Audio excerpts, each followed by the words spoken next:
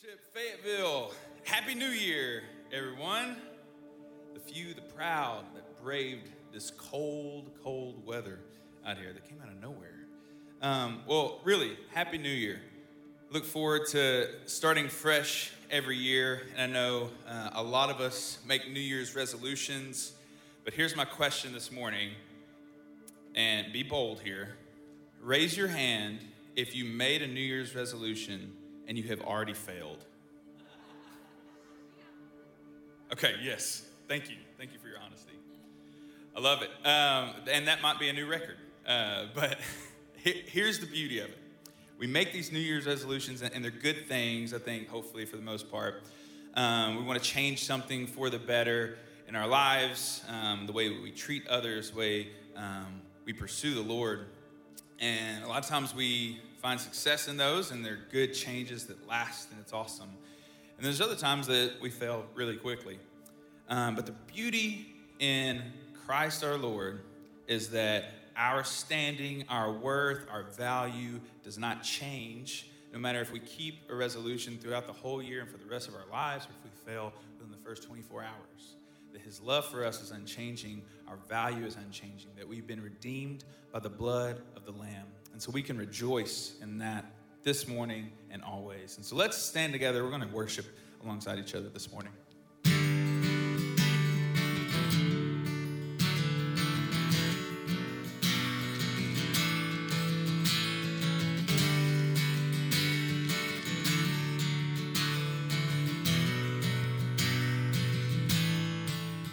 I went down to the crimson river, left my burdens on the shore. I went down a sinner, came up a saint, died with Christ, now I'm reborn. Yes, he washed me with his mercy, and he cleansed me with his blood.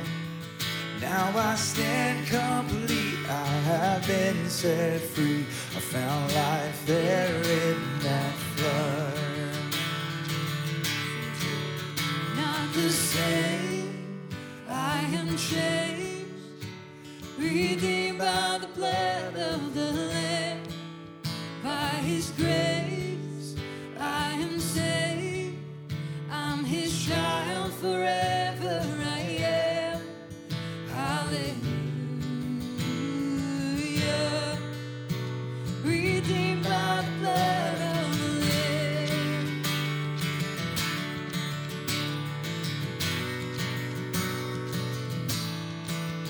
Now I have the living water from the well that won't run dry. All the pains of life have been satisfied by the precious blood of Christ. Not the same, I am changed, redeemed by the blood of the Lamb. By his grace, I am saved, I'm his child forever, I am. Hallelujah, redeemed by the blood of the Lamb.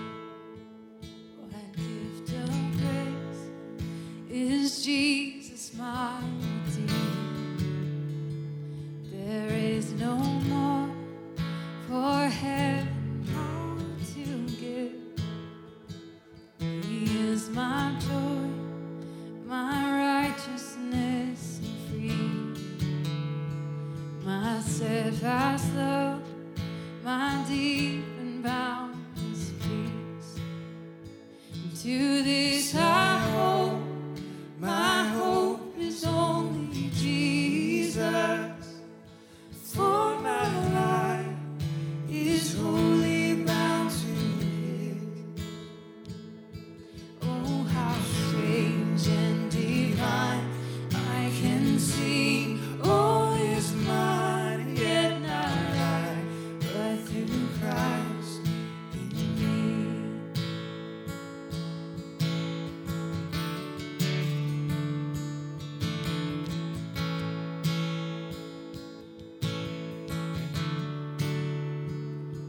The night is dark, but I am not forsaken. For by my side, the Savior, He will stay. I labor on in weakness and rejoice. For in my need, His power is displayed. To this I hope, my shepherd will defend me. Through the deepest valley He will lead. All the night has been won, and I shall overcome, yet not I, but through Christ in me.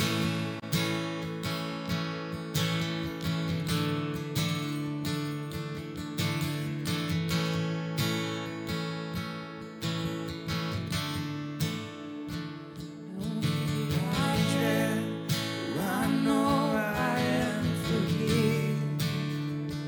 The future sure, the price that has been paid. For Jesus bled and suffered for my part, and He was raised to overthrow the grave.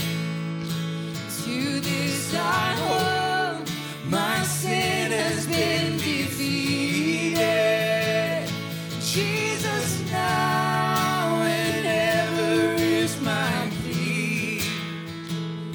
And all the chains are released, I can sing, I am free, and not I, but through Christ in me.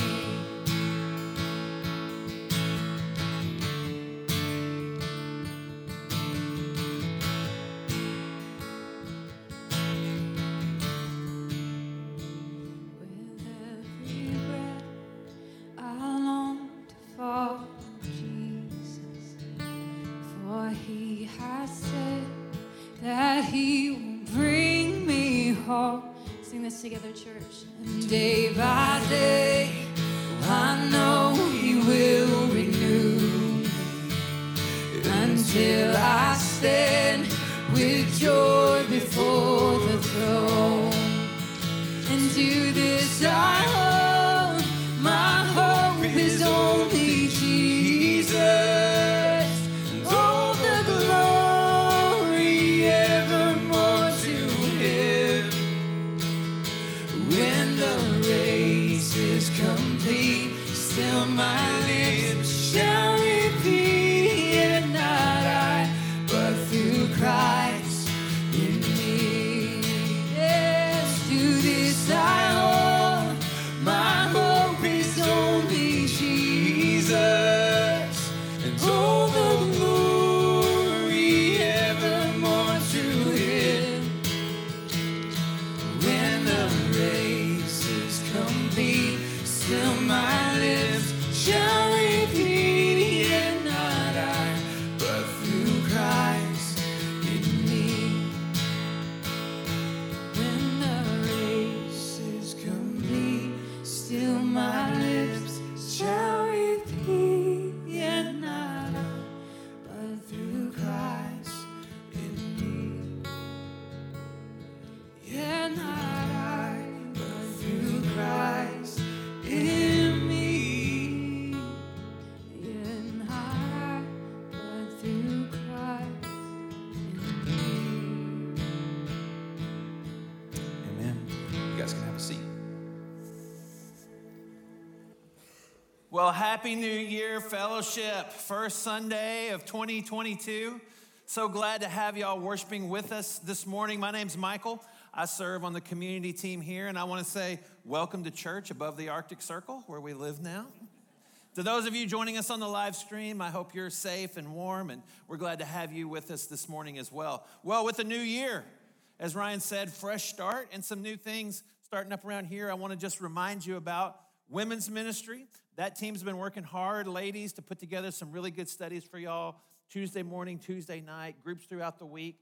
You can hit the QR code. That'll take you to our news page and tell you all about those opportunities. You can also visit with them at the booth. And also Discover Fellowship, which will start up next Sunday. So if you've been thinking about Discover Fellowship, again, you can hit the QR code, get the info, or go by the booth. Registration's still open for that as well. Well, along with the new year comes a new series, and I'm excited about this study that we're going to be in the book of Jonah. Over the next month, we're going to look at the book of Jonah, and then the month after that, throughout February, we're going to be looking at the book of Ruth. And what we're going to see in these two Old Testament books is a picture of God's faithfulness. So let me ask you a question. What do you think of when you think of the book of Jonah? The whale. Yes, of course, the whale. It's spectacular. It's supernatural. It's gripping. It makes for a great kid's story. These pictures are from children's Bibles. We love to tell our kids this story. When we tell it to the kids, we actually call it Jonah and the whale. But as we look at the book, what we're going to see is the book actually downplays the whale. The ESV is going to call it the fish, so I'm just going to say the fish. The fish is only mentioned twice in the whole book. Once when God appoints the fish to swallow Jonah, and once when God speaks to the fish and tells him to vomit Jonah out on dry land. And so rather than making the fish the centerpiece of the story, what we see is that it's actually presented as just a fact with no commentary at all. And so, let's take on the whale in the room, so to speak. Could a person be swallowed by a fish, stay in the fish for 3 days, and then be vomited out alive and well on dry land? That's what we're all wondering, right? I've already had some people ask me this when they heard we were studying Jonah. Did this really happen? Well, I want to answer that question with a question. Could a person be killed, placed in a tomb, sealed up for 3 days, and then walk out alive again? If you're a follower of Jesus, you have to answer yes, because that's what we believe about Jesus Christ. That's the central miracle that our whole faith rests upon. And so when we read a text like Jonah, or any of the other miraculous supernatural events we see in Scripture, it actually should be easy for us to say, yeah, God could do that. The God who spoke everything into existence, he could suspend the very laws of nature that he created. Yeah, he absolutely could use the whale or the fish in a unique and unexpected way. And so here's what I'm saying this morning. Let's don't get hung up on the fish. It isn't the main point of the book, and I think we all think we know what the book of Jonah is about, but my prayer is that as we study it carefully together for the next few weeks, we're going to have a new understanding as we engage this book. So we always say when we start the study of a book of the Bible that we need to ask a few questions so we can better understand it. Questions like, when does this book take place? And in the case of Jonah, we would say it's in mid-8th century before Christ, so around 750 BC. And where does this book take place? Well, it takes place during the time of the divided kingdom, when there were 10 tribes in the north and 2 tribes in the south with separate governments in Israel. All of you Panorama graduates should be perking up as I say the divided kingdom. That helps us place this in the biblical timeline. Jonah was a prophet in the northern kingdom. He was a prophet during the time of Jeroboam II, who was one of many bad kings in Israel. And so Jonah's there serving the Lord during a time of national prosperity, economic prosperity. The borders were expanding, and yet it was a time of moral bankruptcy. We also always want to ask the question, what genre of literature is this book? We don't read an epistle or a letter the same way we read a book of prophecy. We don't read wisdom literature or a psalm the same way that we would read, say, a gospel. So what genre is the book of Jonah? Well, some have said it's simply an allegory. It's a made-up story where everything represents something else, that it's events that didn't really happen but are designed to teach us something. Others, commentators, have weighed in and said it's actually a farce. It's a series of outlandish events told for comedic effect. If you're trying to think of what's a modern example of a farce, many of you watched one during the holidays. Home Alone is a farce. No one watches that movie and thinks, that could actually happen. No, it's just for comedic effect. Or, is the book of Jonah history? Is it a retelling of actual events? Well, let's look at the evidence together. First of all, we know that Jonah was a real person. He's mentioned in the book of 2 Kings. That's how we know that he was a prophet during the time of Jeroboam II. And the book of 2 Kings is absolutely straightforward history. What happened during that divided kingdom period? And the Bible doesn't tell fanciful or made-up stories about actual historical figures. So it seems really unlikely to me that the writer of Jonah would have taken an actual historical figure, a prophet of God, and just made up a story about him. But the really compelling evidence to me is the way Jesus talks about Jonah. Over in the book of Luke, chapter 11, verse 29, the crowds are pressing in on Jesus. They want him to give them a sign. And look at what Jesus says. He says, this generation is an evil generation. It seeks a sign, but no sign will be given except the sign of Jonah. Verse 30, for as Jonah became a sign to the people of Nineveh, so will the Son of Man be to this generation. Man, that doesn't sound like Jesus is talking about a fictional character, does it? Jonah was sent by God to warn Nineveh of judgment. Jesus says he's doing the same thing. But look at verse 32. It's even more forceful. Jesus says the men of Nineveh will rise up at the judgment with this generation and condemn it, for they repented at the preaching of Jonah. And behold, something greater than Jonah is here. The people of Nineveh repented. And that sounds like he's talking about an actual historical event to me. So I feel confident saying that Jonah is a book of prophetic history.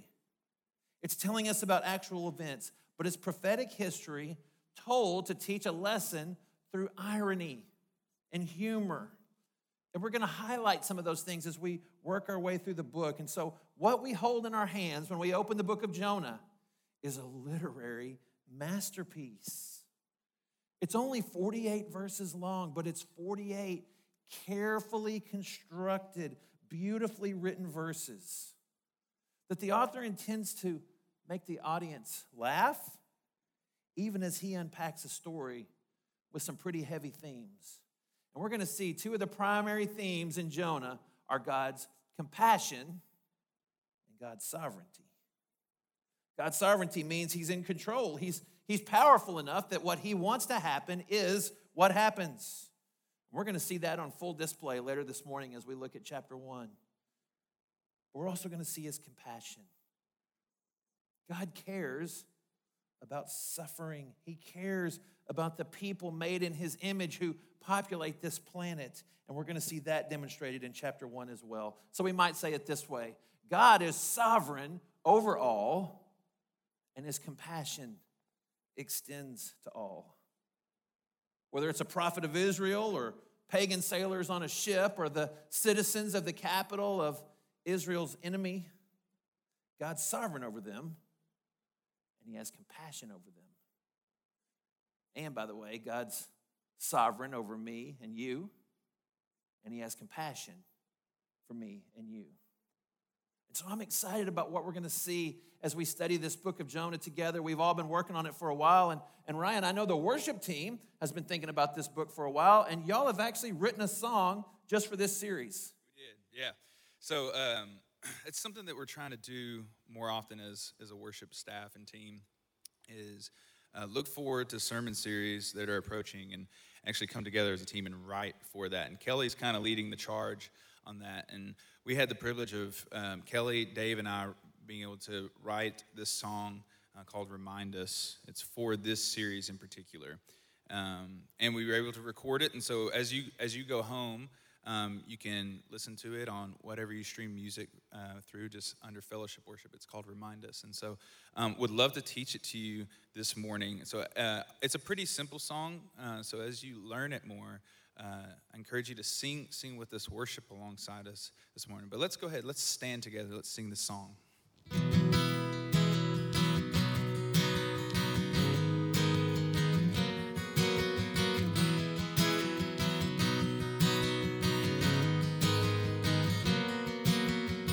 Where shall we go to escape your glory? No valley low and no mountain on high. When billows roll, when we cry for your mercy, will you remind us of your love and how your grace flows over our failures? You search and know the depths of our souls, and our hearts are formed more like you, Jesus, as your love pours over us.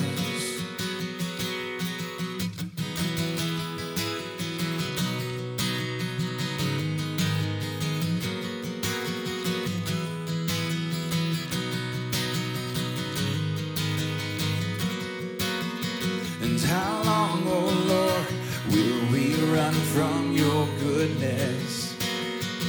Your mercy's rich, made new every day. When mountains shake and in anger we question, will you remind us of your love and how your grace flows over our failures? You search and know the depths of our souls, and our hearts are formed more like you, Jesus, as your love pours over us. And oh Lord, your kindness leads to repentance. No greater love I know. Oh, taste and see through all the ages. Oh, Lord, your patience sustaining our belief. And oh, Lord, your grace flows over our failures. You search and know the depths of our souls, and our hearts are formed more like you, Jesus, as your love pours over us. And oh Lord, your grace flows over our failures. You search and know the depths of our souls, and our hearts are formed more like you, Jesus, as your love pours over us. Oh Lord, your love pours over us. Oh Lord, your love pours over us.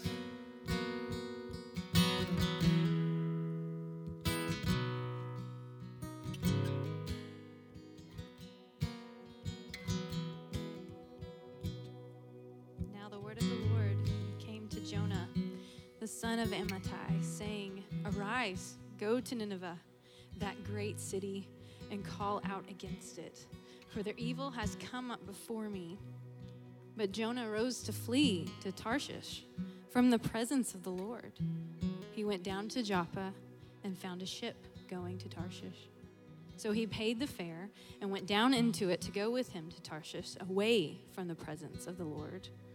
But the Lord hurled a great wind upon the sea, and there was a mighty tempest on the sea, so that the ship threatened to break up.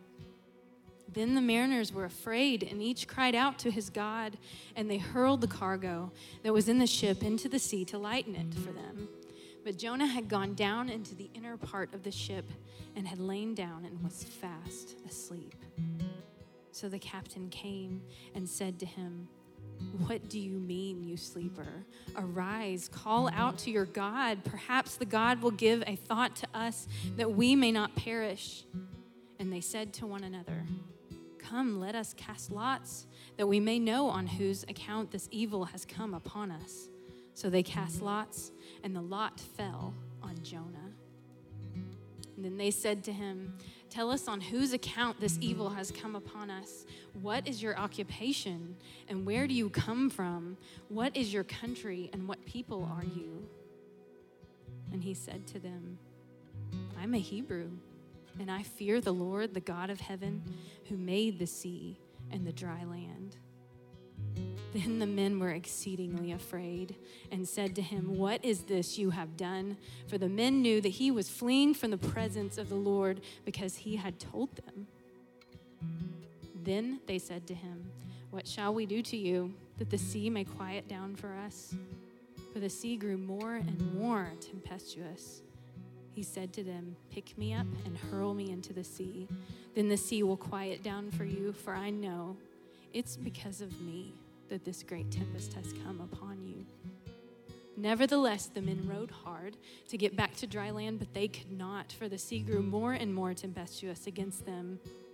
Therefore they called out to the Lord, "O Lord, let us not perish for this man's life, and lay not on us innocent blood, for you, O Lord, have done as it pleased you." So they picked up Jonah and hurled him into the sea, and the sea ceased from its raging. Then the men feared the Lord exceedingly, and they offered a sacrifice to the Lord and made vows. And the Lord appointed a great fish to swallow up Jonah. And Jonah was in the belly of the fish 3 days and 3 nights. Y'all can have a seat. Man, what a start to the story. You know, in our culture, we have certain rhythms. When we hear something, we automatically anticipate what's going to come next. Let me show you how it works. Here's one that many of us, I started to say all of us, most of us, yesterday, we're practicing. What comes after woo pig? Yes. Some of us said that before we said mama. It's ingrained in us. We've heard it our whole life. Advertisers, they understand how this works. What comes after melts in your mouth? Yes, of course. That goes back to World War II. Melts in your mouth, not in your hand. You expect that to come next. One last one. It's especially relevant today, right now. Fill in this one. Merry Christmas and happy, of course, New Year. None of you were thinking, is it Easter? Is it happy Easter? I don't know what comes next. No, there's a rhythm to it. We understand it. We anticipate it. The Bible does the same thing. There's certain phrases that biblical authors, inspired by the Holy Spirit, repeat so that it becomes an expected rhythm. For example, holy, holy. Yes, you expect that third holy. We see it over and over in Scripture. One from the New Testament, grace and peace. Paul says grace and peace so often that when we see one, we expect peace to follow. And throughout the prophets, there's a common pattern we see over and over. God says, arise and go. And then it says, so the prophet arose and went. Let me show you what I'm talking about. We'll start with one of the great prophets, Elijah. I know many of our women studied Elijah in the fall in their study. It was a very fruitful study. In 1 Kings 17:9, God says, arise, go to Zarephath. Verse 10, so he arose and went to Zarephath. Fast forward a little bit in time, the prophet Jeremiah 18, the word of the Lord came to Jeremiah from the Lord, arise, go down to the potter's house. Verse 3, so I went down to the potter's house. One last one, Ezekiel chapter 3, verse 22, arise, go out into the valley. Verse 23, so I arose and went out into the valley. It's expected, it makes sense. These are God's men. These prophets are the very spokesmen of God. We would expect them. When God says, arise and go, they would arise and go. This pattern's very well established when we turn to the book we're studying, Jonah. You heard it as Kelly read it. It opens with that familiar phrase. Now the word of the Lord, Yahweh, came to Jonah, the son of Amittai, saying, arise, go to Nineveh. And so just like melts in your mouth, not in your hands, we expect it to say, so Jonah arose and went to Nineveh. But what comes next is an example of how this author uses humor, as he says very flatly, so Jonah arose to flee to Tarshish. Now, we may not be slapping our knees because that's the funniest thing we've ever heard, but the original readers would have been. See, here's where God told Jonah to go. Nineveh, it's in northern Iraq. It's about 550 miles from where Jonah was in northern Israel. That's where God said to go, and here's where Jonah went. Jonah went 180 degrees as far as he could, the opposite direction. This would be like me beginning a story today like this. You know, the Lord came to me. He said, Michael, I want you to get in your car and drive to Nashville. So I jumped on the next flight to Seattle. It makes no sense. And it's humorous. Jonah did exactly the opposite of everything God said. God said, go east. Jonah went west. God said, go overland. Jonah jumped on a boat. God said, go to the big city. Jonah went to a frontier town. You know, when I was a kid, if something was really far away, we'd say it was in Timbuktu. Did y'all grow up with that? I grew up in North Little Rock. Somebody moved way away to like Memphis. And my parents would say they moved off to Timbuktu. That's kind of how Tarshish was for ancient Israel. It was the edge of the world. It was as far away as you could go. And Jonah would rather go there than go to Nineveh. And so at this point, early on in this book, we have to ask the question, why? I mean, Jonah's a prophet of God. He undoubtedly knew that Nahum, another prophet, a prophet who, by the way, you're going to read this week if you're following along with the daily readings in the app, he knew that Nahum had already prophesied Assyria's demise. And so why did Jonah do the opposite of what God said? Well, I think the answer is because Jonah's exactly like us. We all wake up every day thinking, I know what's best. Jonah didn't want to go to Nineveh, and neither would we. Now, we're going to talk more about that city in a couple of weeks when Jonah, against his will, actually goes there. But for our purposes this morning, let's just say this. It wasn't exactly a hub of Jewish tourism. Assyria was the capital, or Nineveh was the capital of Assyria. Assyria was Israel's greatest enemy. They were the greatest threat to Israel's very existence. And this city, Nineveh, for an Israelite, it was the very embodiment of evil. So God says to Jonah, go to Nineveh. And Jonah thinks to himself, I have a better idea. It's called not go to Nineveh. See, Jonah doesn't want to warn the Assyrians, as God has charged him to. He likes Nahum's prophecy.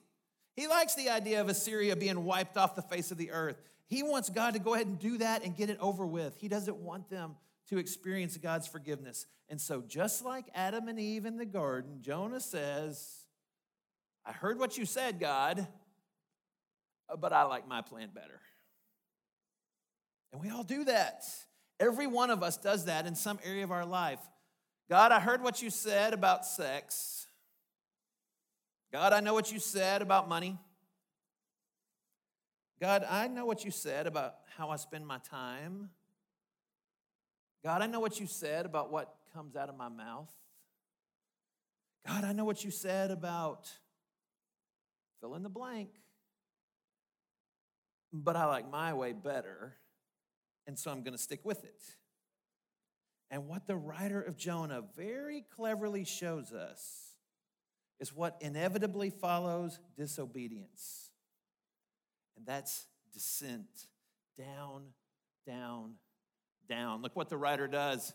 He puts it together in these little couplets in the verses to make it jump off the page. In verse 3, Jonah went down to Joppa, and then he went down into the ship. Verse 5, he went down into the inner part of the ship, and then he laid down and went to sleep. And y'all heard it as Kelly read it. The chapter ends with Jonah going down into the ocean, down into the belly of the fish. And we're going to see next week when we get into chapter 2, Jonah says he's at the roots of the mountains.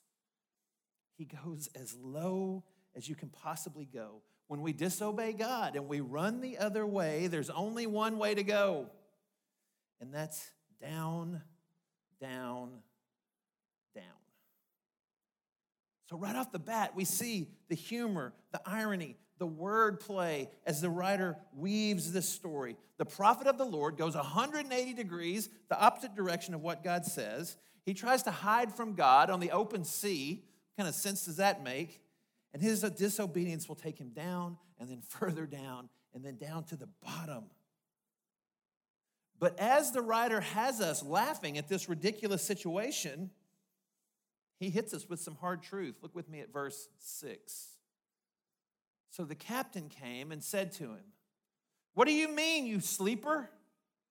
Arise, call out to your God. Perhaps the God will give a thought to us that we may not perish." I love that line. What do you mean, you sleeper? If you've, like me, have raised teenagers, you've wanted to say that. What do you mean, you sleeper? It's 1 o'clock in the afternoon. Get up. The writer wants us to see, again, how ridiculous this whole situation is. Verse 4 said the Lord hurled a storm at the ship. It's the same Hebrew word that's used when you hurl a spear. God threw this storm at this ship. Now the sailors are on deck, and what are they doing? Same word, hurling the cargo overboard to try to save the ship. They're praying, they're calling out to their pagan gods. They're doing everything they can to save the ship and its occupants. Where's God's man? Where's Jonah? He's asleep. He's spiritually and physically asleep. He's completely oblivious to everything happening around him. Now remember the formula, the rhythm? Melts in your mouth, not in your hands. Arise and go. So he arose and went. Look what the captain says. Arise and call out to your God. You see what the writer's doing here? God said, arise. Jonah went down. So God sends this pagan sea captain to use the very words of God to say to Jonah, arise. Don't stay down here in the ship. Call out to your God and maybe he'll save us. This just drips with irony. The prophet who refused to go to the pagans to point them to God now has a pagan pointing him to God. So I picture Jonah, half asleep, stretches, stumbles up the stairs to the deck, and up there the sailors are being lashed with wind and waves, and the ship's being tossed about, and the sailors are casting lots. Now, they're probably painted stones or bones. This was a pagan practice. And they're casting these lots and eliminating one by one who's the cause of this problem. And lo and behold, it comes down to Jonah. God's even sovereign over these dice that the sailors are throwing. Now, I'm not saying we should cast lots to make decisions, but I am saying in this particular case, God used that to point the finger squarely at Jonah. And so the sailors ask him, they say to him, tell us on whose account this evil has come upon us. What's your occupation? Where do you come from? What's your country? Of what people are you? Look at our man Jonah's reply. I'm a Hebrew. I fear the Lord, Yahweh, Lord in all caps, Yahweh, the God of heaven, who made the sea and the dry land. Now I have to confess, I feel a tiny bit of sympathy for Jonah here. Because when you're in Jonah's line of work, that can be kind of an awkward question. Not too long ago, I was selling a vehicle. I was on the phone. It wasn't contentious, but we're trying to strike a deal. And in the course of the conversation, the guy says, what do you do for a living anyway? I said, well, I'm a pastor at Fellowship Bible Church in Fayetteville. He said, oh man, I've been talking to you like you was a regular person. I said, I am a regular person. He said, oh no, you're not. He bought the car. So I kind of feel for Jonah. But look at his answer. It's rich. I'm a Hebrew. He knows he's the problem. He knows he's the reason this ship and all of its crew is about to sink, but he proudly states, I am a Hebrew. Which, by the way, is the word that outsiders use to describe people in Israel in the Old Testament. And then he declares, I follow Yahweh. I fear the Lord, the maker of, catch it, the sea and the dry land. Where did God tell Jonah to go? The dry land. Where is Jonah now? Trying to hide from God on the open sea that he's boldly proclaiming God himself made. Now, we know that the Bible uses that word fear to mean reverence, respect. But does Jonah fear God? The writer contrasts that in verse 10 with the fear of the sailors. They were exceedingly afraid and said, what is this that you've done? Jonah claims to fear God. The pagan sailors actually fear God. And the answer to that question, what have you done? Is Jonah's done nothing to help them or anybody else. He has defied God. He has gone the other way. He's brought calamity on himself and everyone around him. And his response has been to go to sleep in the middle of a catastrophe of his own making. Meanwhile, contrast that with what the sailors have done. They hurled the cargo in the sea to try to save the ship. They rowed hard to land. The Hebrew there in that verse, it actually means dig. They dug the water trying to save that boat. When they finally decided they're going to have to throw Jonah overboard, they prayed to the Lord and asked him to forgive them. And then when God immediately ceased the storm, they worshiped Yahweh, the God of Israel, and offered sacrifices to him. And so with great skill, here's the picture the writer has painted for us. A pagan ship captain who points a prophet of Israel to God. Pagan sailors who do everything in their power to save themselves and Jonah. But Jonah, on the other hand, the prophet of Israel, he's shown no concern for the pagan citizens of Nineveh, no concern for the pagan sailors on the ship or their captain. And just in case you're kind of thinking, well, he was kind of heroic when he said, throw me overboard to save yourselves. No, that's not heroic. If you know you're the problem, jump, dude. Don't make yourself somebody else's problem. He forced those sailors to handle his business.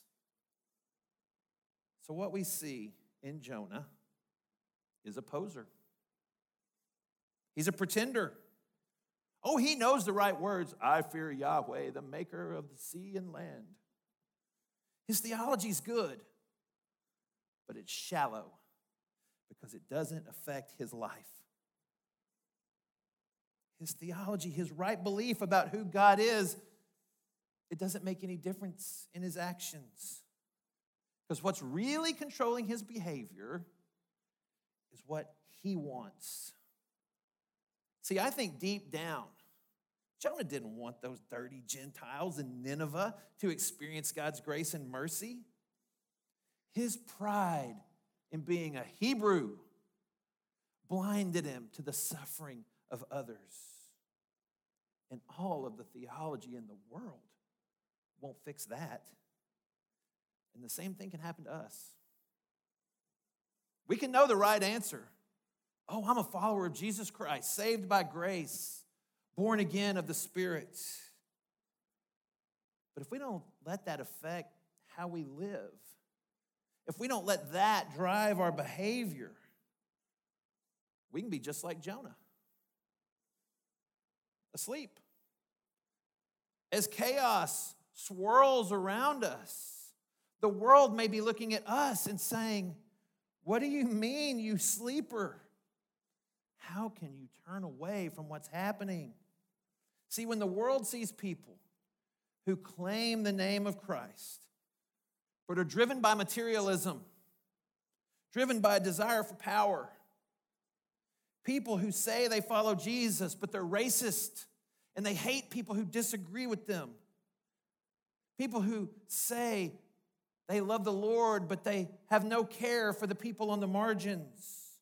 When our behavior doesn't line up with our theology, we look just like Jonah does here, giving lip service to God, while our actions are the opposite of what God has called us to do. And we all know what happens next in the story. The sailors ask God to forgive them for what they're about to do, and they hurl. It's the same Hebrew word again. The writer is so clever. They hurl Jonah into the sea, and immediately the storm ceases, and the sailors worship the Creator God of Israel. In Jonah's attempt to avoid pointing dirty Gentiles to God, he's done just that. And as Jonah goes further down into the sea, look at the words here. God appointed a great fish to swallow up Jonah. That word appointed, the NIV uses provided, which is fair, but the Hebrew has this connotation of a careful provision. Appointed captures it well. It was done with great care. God is going to appoint some other things in this book. The same Hebrew word is going to be used as God appoints a plant, a worm, and the wind. God's going to provide each of these things with a purpose. And here's what really strikes me about Jonah's situation here. Even though he is in open rebellion against God, he has not shown 1 ounce of repentance. No care for the sailors on the ship, no desire to return and obey God. The Lord spares him. He has mercy on him. God, in his sovereignty, appoints, provides with care a fish to swallow Jonah, an act of grace that's going to not only rescue Jonah, but is going to return him to God's intended purpose for him. Now, he gave him 3 days and 3 nights to think about it. He put him in timeout, didn't he? A very dark, smelly, and terrifying timeout. But it was really an act of incredible mercy and grace from God. So remember what we said in our opening about this book. The book of Jonah teaches us that God is sovereign over all, and his compassion extends to all. What we've seen in this book is that God is indeed sovereign. He's sovereign over the wind and the waves. He's sovereign over the sea. He's sovereign over the fish that he appoints for his purpose. He's even sovereign over the lots that the sailors cast. God is completely in control because he's sovereign over all. But we've also seen his compassion. He saves the sailors. He saves the captain. He even saves unrepentant Jonah. And all of this is taking place in the context of his desire to have compassion on Nineveh, because his compassion extends to all.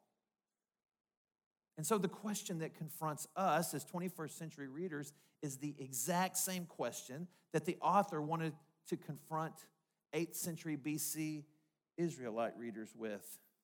And the question is simply, how do I respond?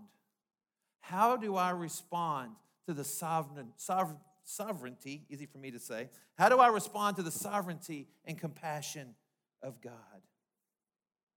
Am I like Jonah, sleeping while there are real needs around me that are going unmet? Am I like Jonah, saying the right things with my lips while my actions display the opposite? Am I like Jonah, caught in a downward spiral because of my disobedience? The good news, remember, that's what gospel means. The good news is that just as God appointed a fish to save Jonah while he was still in open rebellion against God, God has appointed a Savior for us. In Acts 3:20, Peter's preaching, and he says, God sent the Christ, the Messiah, and this is what he says, appointed for you, and his name is Jesus. God provided a Savior with great care. He appointed Jesus. So that's our first response, is just to simply accept this free gift of grace that God has provided for us, even while we were in our sin and rebellion, in the person and work of Jesus Christ. And then to live our lives as an act of obedience, not because we're trying to earn anything, but as a response to what God's already done for us. There's another place in the New Testament that the word appointed is used, and it's in John 15:16. Jesus said, you did not choose me, but I chose you and appointed you that you should go and bear fruit. Man, that's God's sovereignty and compassion in one verse. God's sovereign. He's in control of everything, and he's going to accomplish what he wills, and he's compassionate. He sees, he knows, and he cares. And so just as he appointed the fish, he appointed for us a Savior. And now those of us who are followers of Jesus, he's appointed us to bear fruit so that others can see the sovereignty and compassion of God. And all that's left for us to do is respond. Let's pray. Lord, thank you for this incredible story. Thank you for how you worked in the time of Jonah and how you're at work today. And so, Lord, I pray by the power of your Holy Spirit, use your word to convict us of the places that we need to change in response to your sovereignty and your compassion. Lord, thank you that you're faithful, that you never stop coming after us.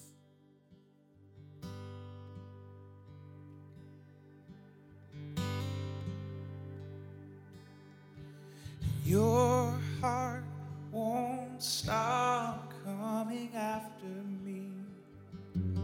Your heart won't stop coming after me. Your heart won't stop coming after me.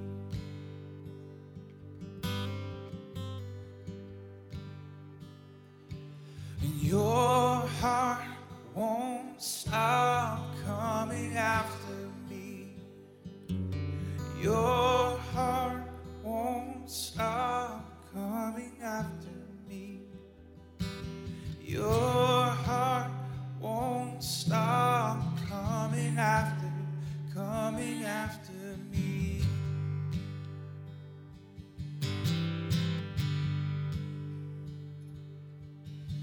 And I could lay my head in Sheol. I could make my bed at the bottom of the darkness deep. Oh, there is not a place I could escape you. Your heart won't stop coming after me. Your heart won't stop coming after me.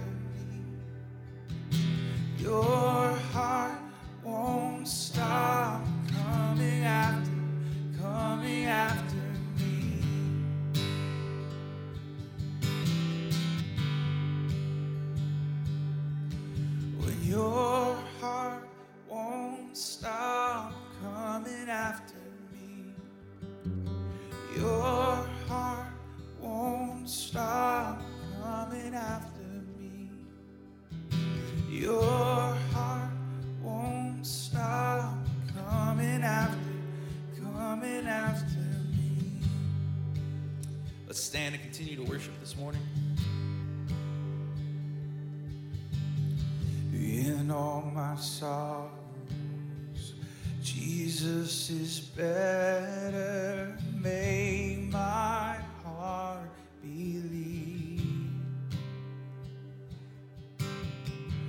In every victory, Jesus is better. Make my heart believe.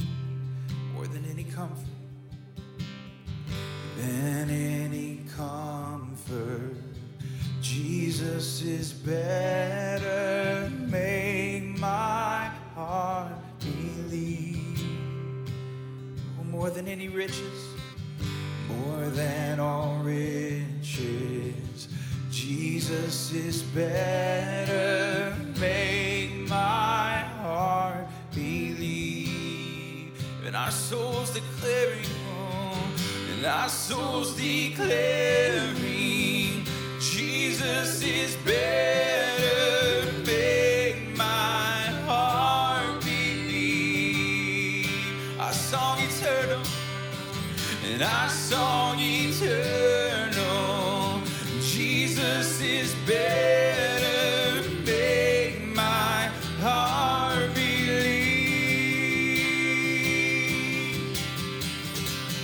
Glory, glory, we have no other king but Jesus, Lord of all. We raise the anthem, our loudest praises ring. We crown him Lord of all. Sing glory, glory, glory, glory. We have no other king but Jesus, Lord of all. We raise the anthem, we raise the anthem, and our loudest praises ring. We crown him Lord of all. We crown him Lord of all. We crown you Lord of all. We crown him Lord of all. Lord, your grace flows over our failures. You search and know the depths of our souls, and our hearts are formed more like you, Jesus, as your love pours over us. Let's sing that again. Oh Lord, your grace flows over our failures. You search and know the depths of our souls, and our hearts are formed more like you, Jesus, as your love pours over us. Oh Lord, your love pours over us. Oh Lord, your love pours over us. And Lord, although we see ourselves just as Jonah, God, your love does pour over us. You know the depths of our souls, and yet you love us still. And so we rejoice in that this morning, God, that you would send your son to die on a cross, to raise again, to provide to us a path of salvation. Praise be to God for that. We love you, Lord Jesus. Fellowship, we love you guys so much. We've got the prayer room available to your right. If you want to take part in prayer and communion, stay warm out there. We'll see you next week. Have a great week of worship.